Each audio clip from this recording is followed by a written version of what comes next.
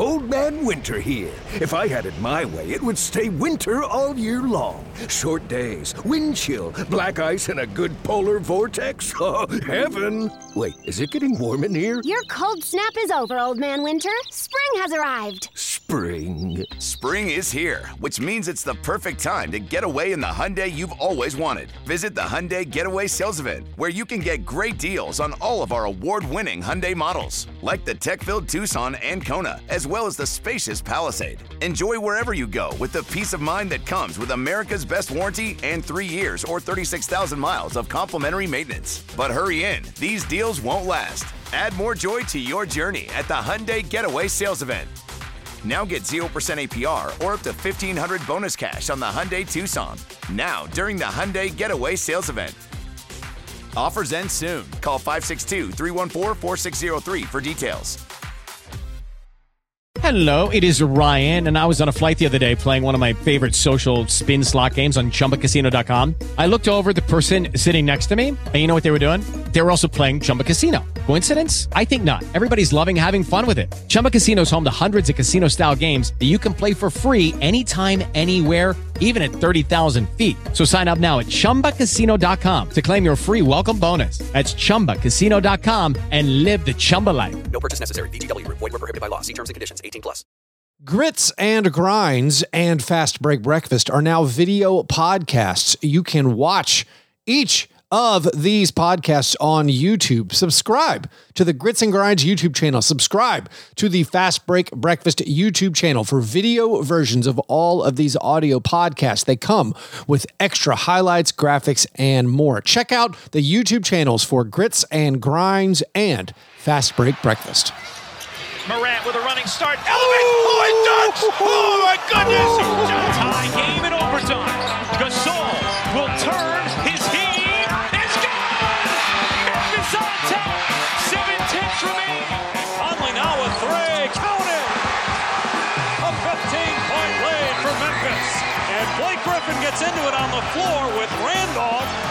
Hard to tell if there are any punches being thrown under there, but Griffin took acceptance. Adams going long. Morant. He hit it. John Morant, insanity. You got to be kidding me. Welcome to Grits and Grinds, a Memphis Grizzlies podcast. Grizzlies win edition. My name is Keith Parrish. The Grizzlies won their second straight Summer League game. They took care of the Oklahoma City Thunder, 94-86. They got a huge bounce-back game from Jake LaRavia. Vince Williams Jr. once again had a very, very strong game.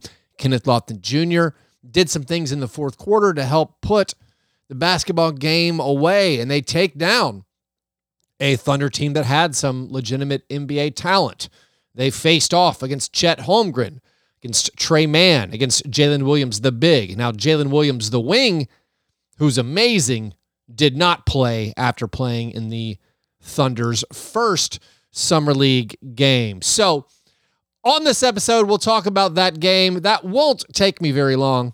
I can't really stretch out a single Summer League game's analysis to about 20 minutes. But after we talk about that game, I'm going to do some way too early Western Conference power rankings. So hopefully I'll ruffle your feathers with where I think the Grizzlies currently stand in the Western Conference as of Thursday, July 6th, before most of these free agents have even been allowed to sign their new contracts. So going back to the Summer League game, I think the headline, of course, is Jake LaRavia. This is the biggest offensive game we've ever seen him have, at least if you don't watch the Memphis Hustle. He had 16 points in the first quarter and finished with 25. Very importantly, he made 4 3-pointers, was 4 out of 9 from the 3-point line. The Grizzlies as a team hit 17 3-pointers, which is a Utah Summer League record. Good job, Grizzlies.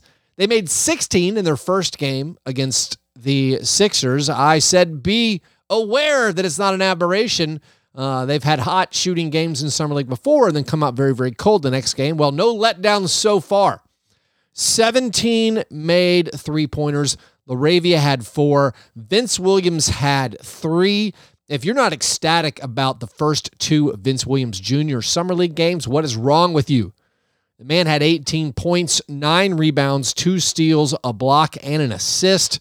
Made 3 out of 7 three-pointers. This is after hitting 5 three-pointers in their first Summer League game. Through 2 Summer League games, Vince Williams Jr. has been absolutely awesome. David Roddy in this one, after having a big first game, struggled badly. He was trying to use his size and strength to create those shots and finish in the paint, but the Thunder were up to the task. They had actual NBA talent. That might have also affected Junior Lofton's lackluster offensive performance. Lofton only made 5 out of 16 field goal attempts. So combined, Roddy and Junior were 7 for 28 from the field. Maybe just an off game. Maybe it's because they were playing Jalen Williams and Chet Holmgren, guys who are actual NBA rotation players. Probably more, a little bit of each. But I don't expect him to struggle that badly. The most exciting thing for me in a game where Lofton didn't have his best stuff was him hitting that catch and shoot, or the trailing three-pointer, part of a 9-0 fourth quarter run where the Grizzlies put the game away. I was doing a playback for that game, and they were up 4 in the fourth quarter, and I was like, I'd really love them to create some separation right now. And then you had 3 straight three-pointers. Jacob Gilyard hit a 3. Lofton hits that trailing three-pointer, and then LaRavia makes his final three-pointer. Quick 9-0 run, blows it out to a 13-point lead, and that puts the game away. Some notable other things about the game. The Grizzlies started off very, very hot. They made 7 of their first 11 three-pointers on their way to those 17 made threes. They scored 39 points in the first quarter. They only had 17 in the second quarter. It was good to see, after having that hot first quarter, getting up to a 16-point lead, then struggling in the second, and then the game became basically a slog. It was good to see once again for the second straight game them put it away when it mattered in the fourth quarter. Hopefully that's a sign of some guys being able to assert their ability, and they did it in the fourth quarter of this game despite the offense being a struggle. Despite that 9-0 burst where they made 3 straight threes, they were not good offensively in the fourth quarter, but defensively, they held the Thunder to only 16 points in the final frame. The Thunder made 36% of their field goal attempts in the fourth quarter. So the Grizzlies take care of business again. They play back-to-back on Thursday night against the Jazz. I would expect the main guys to rest. I don't think they're going to play Roddy and Lofton and Vince Williams Jr. 3 games in 4 nights. I do think it might be a chance for Gigi Jackson to get some more run. Gigi Jackson was part of that 3-point barrage, made 2 out of 3 3-pointers, so he's made a 3 in each of his first 2 Summer League games. Thought the handle looked a little loose in this one. It seemed like a raw project, but of course he barely played. He played like 10 minutes, so not a lot of sample size for us to assess how he was playing. Jacob Gilyard, I should have mentioned Jacob Gilyard maybe a little bit earlier. Jacob Gilyard had a big game. He recorded what I think is a Utah Summer League record, 7 steals in this game. He got 3 steals in the first game against the Sixers, now picks up 7 more. I know it's not an overall Summer League record. It's hard to find Summer League stats, but I do know Donovan Mitchell got 8 steals in a game once at the Las Vegas Summer League. I know it because I was there and remember it well. It was against the Grizzlies and Wade Baldwin. But still, 7 steals for Jacob Gilyard is incredible. Also, 3 made threes. I keep emphasizing, if Gilyard is going to hang on to that 2-way spot, I would think one skill he needs to show is the ability to make those 3-pointers. Now, Gilyard got torched a lot by Trey Mann in this game. Trey Mann was awesome for the Thunder. He scored 28 points. No one on the Grizzlies could stop him. But Gilyard, at the very least, making threes, picking up those steals, also racked up 7 assists. I mean, 6 assists. His entire stat line is wild. 10 points, 7 steals, 6 assists, 6 fouls, 4 rebounds, 3 turnovers. A nice performance from Gilyard. And then, of course, E.G. Jackson, as I said, made 2 out of 3 3-pointers. Matthew Hurt, I mean, we can acknowledge that he put in a nice little game, made a couple of 3-pointers off the bench. But that, I think, is as far as I can go on Summer League game analysis. If you want to dig beyond the game, the Grizzlies coaching staff was wearing like turquoise polos. This is a game after they wore kind of odd yellow polos. I think maybe many of us are thinking, what's up with the colors? Does this mean a new jersey redesign? Is this tipping the hand of maybe what the City Edition jersey is going to be? I have no idea. I'll try to check in to that to find out if we have any Grizzlies jersey news on the way. I mean, the teal shirts, it wasn't the like turquoise of the Vancouver throwbacks. It was more of the teal that we saw in the trim, the tribal trim of the Stacks jerseys that were black but had like teal, I guess is the color, light blue teal on the sides and on the neckline.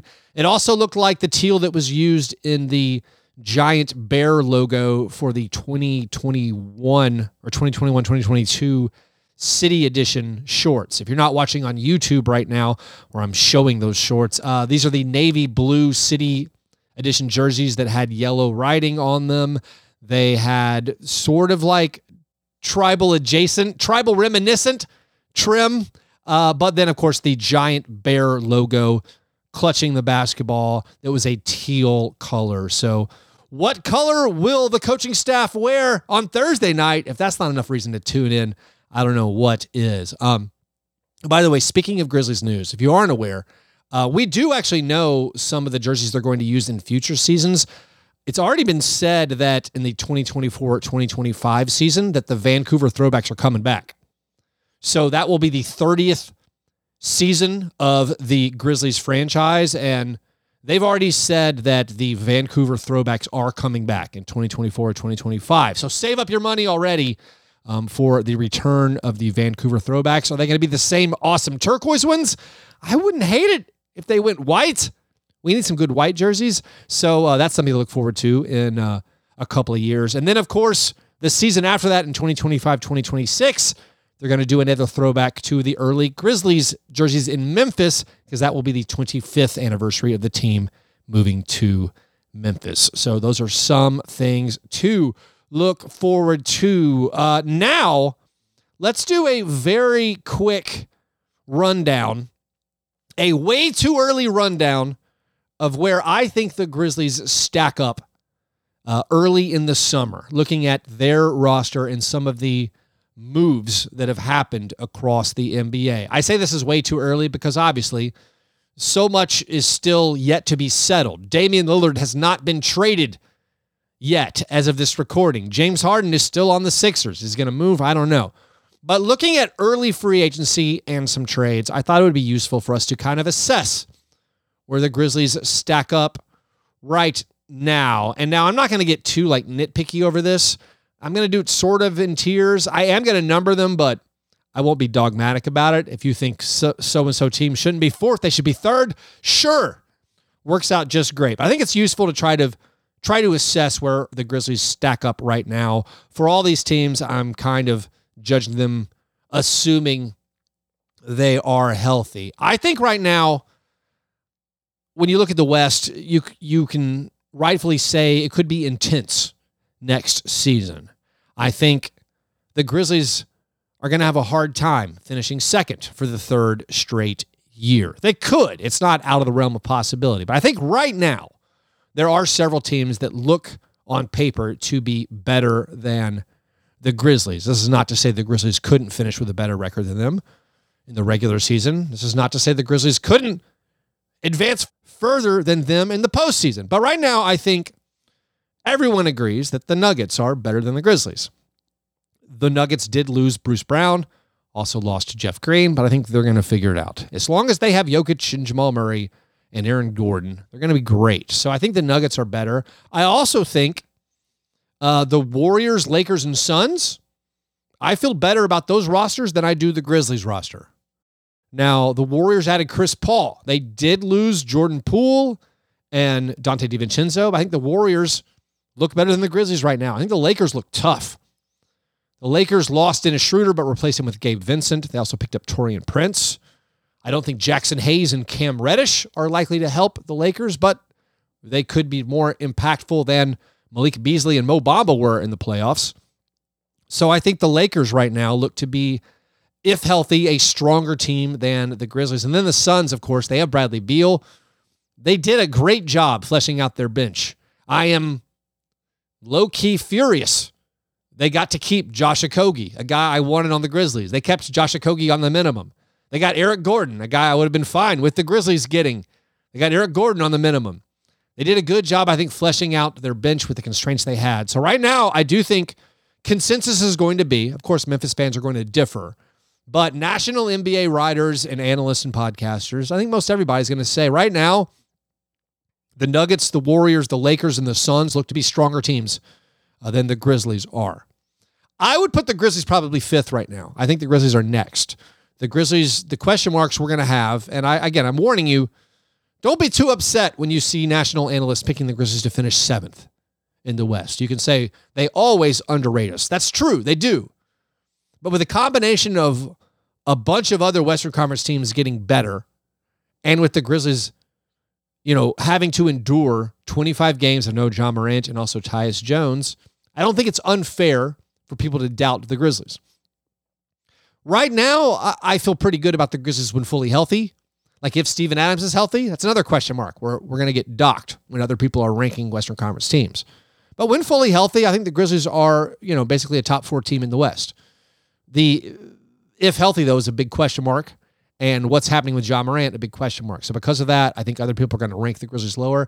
I have them right about fifth, and I have them in a group of teams where I'm not going to be surprised if any of these teams finish with like anywhere from 40 to 55 wins. They all have some strong points in their favor to be optimistic. They all have some question marks. But I would include, along with the Grizzlies, I'd include the Kings in this list of teams. The Kings were third last year and brought back everyone.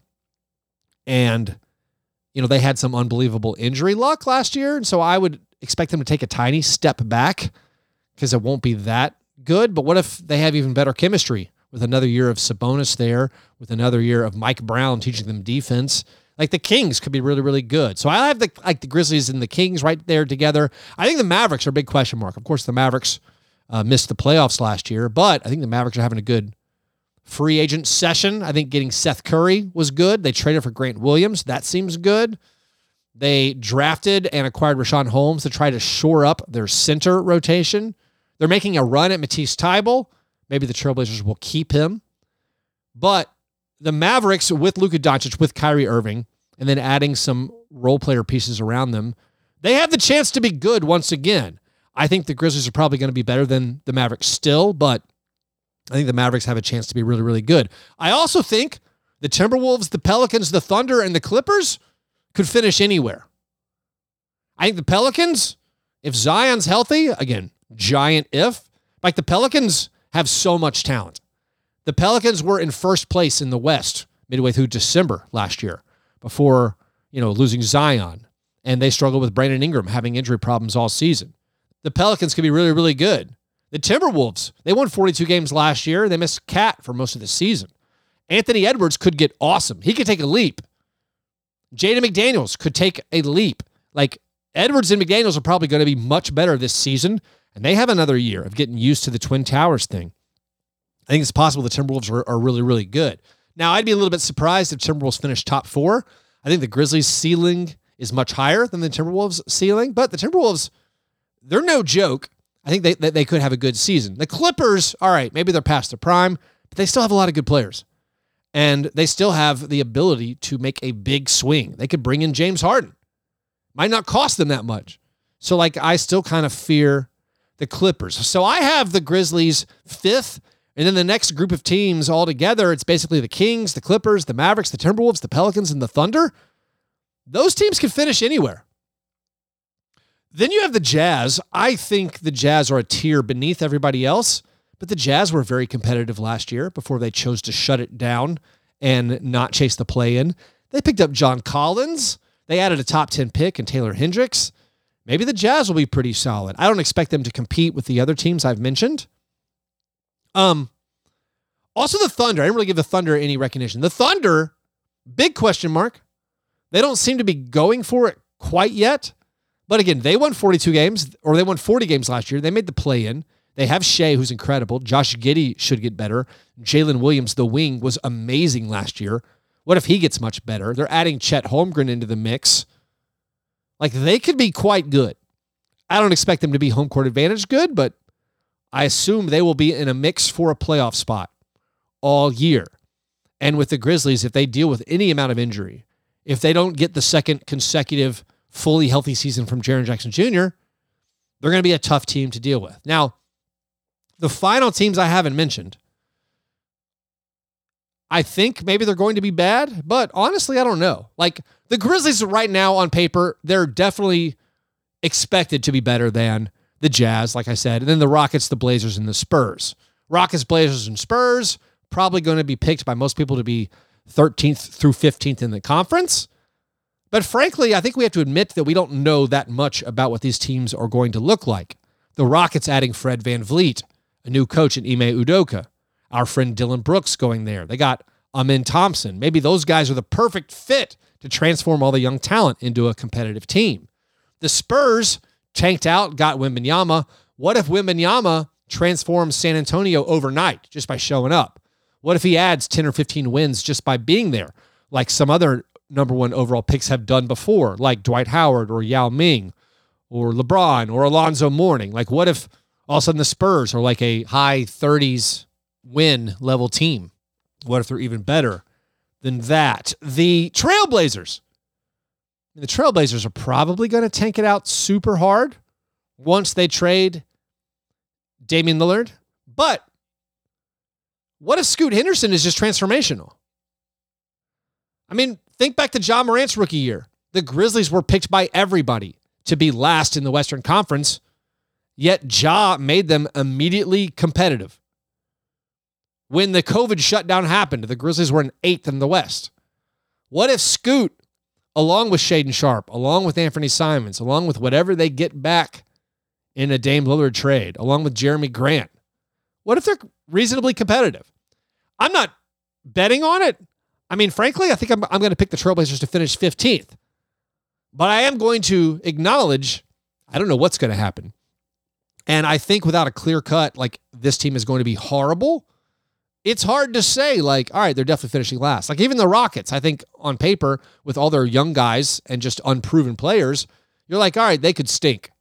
But also, their first-round pick is only top 4 protected. So even if they stink, then I don't think they're going to stink on purpose, because they don't want to go into the lottery night with like a 55% chance of losing their pick, or a 50% chance of losing their pick, which is what would happen. If they had the worst record, they'd only have a 50% chance of keeping a top 4 protected pick. So the Rockets aren't going to lose on purpose. And so because of that, I think it's going to be an incredibly intense Western Conference. So to run down the whole West, and of course this is just my opinion, and lots is going to change before opening night, maybe in the next week, maybe in Las Vegas Summer League, all the GMs and front office people are going to get together and make some big trades. But right now, here's where I think the Grizzlies stack up, or this is how I think the Western Conference stacks up right now.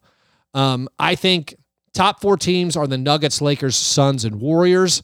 I'd put the Grizzlies, Kings, and Mavericks next, and then probably the Clippers, Timberwolves, Pelicans, and Thunder. Maybe that's my 8 through 11. Again, 5 through 11, I'm saying Grizzlies, Kings, Mavericks, Clippers, Timberwolves, Pelicans, Thunder. I could see finishing in any order whatsoever. I think the Grizzlies are more than likely to finish near the top of that group. But I have to admit, there are some worries and concerns, and there are some other teams that could be really, really good this coming season that we don't totally see coming. And then for the bottom 4 teams in the West, right now I'm going to go 12th Jazz, 13th Spurs, 14th Rockets, 15th Trailblazers.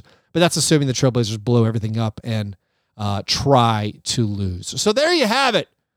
Go ahead and get angry about it as we try to figure out, again, in my way too early Western Conference power rankings, where I think the Grizzlies and everybody else in the West stack up. I mean, maybe Kenneth Lofton Jr. and Vince Williams will be amazing this season. They'll continue their summer league breakouts, and the conference will be ours. I know that's what many of you are thinking right now. So that's the show for today. Tomorrow, I am headed to Las Vegas. I will be bringing you content from there. I think I will be podcasting with the same regularity, but while traveling, it's always a little bit harder to know if, in fact, the shows are going to come out as frequently. If you want to follow along with everything I'm doing, follow me on Twitter at FastBreakBreak. While Twitter is still useful, you can follow me there. That's where you will get the most up-to-date analysis and reactions and commentary on everything I'm seeing. But anyways, thanks for listening. Please share these episodes with your friends. If you haven't yet subscribed to the YouTube channel, please do it.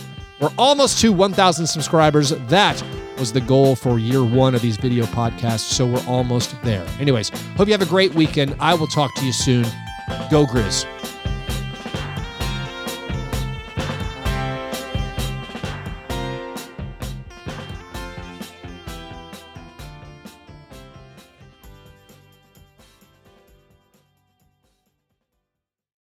Old Man Winter here. If I had it my way, it would stay winter all year long. Short days, wind chill, black ice, and a good polar vortex. Oh, heaven! Wait, is it getting warm in here? Your cold snap is over, Old Man Winter. Spring has arrived. Spring. Spring is here, which means it's the perfect time to get away in the Hyundai you've always wanted. Visit the Hyundai Getaway Sales Event, where you can get great deals on all of our award-winning Hyundai models, like the tech-filled Tucson and Kona, as well as the spacious Palisade. Enjoy wherever you go with the peace of mind that comes with America's best warranty and 3 years or 36,000 miles of complimentary maintenance. But hurry in, these deals won't last. Add more joy to your journey at the Hyundai Getaway Sales Event. Now get 0% APR or up to $1,500 bonus cash on the Hyundai Tucson. Now, during the Hyundai Getaway Sales Event. Offers end soon. Call 562-314-4603 for details. Hey guys, it is Ryan. I'm not sure if you know this about me, but I'm a bit of a fun fanatic when I can. I like to work, but I like fun too. It's a thing. And now the truth is out there. I can tell you about my favorite place to have fun. Chumba Casino. They have hundreds of social casino style games to choose from with new games released each week. You can play for free anytime, anywhere. And each day brings a new chance to collect daily bonuses. So join me in the fun. Sign up now at ChumbaCasino.com. No purchase necessary. VGW Group. Void where prohibited by law. See terms and conditions. 18+.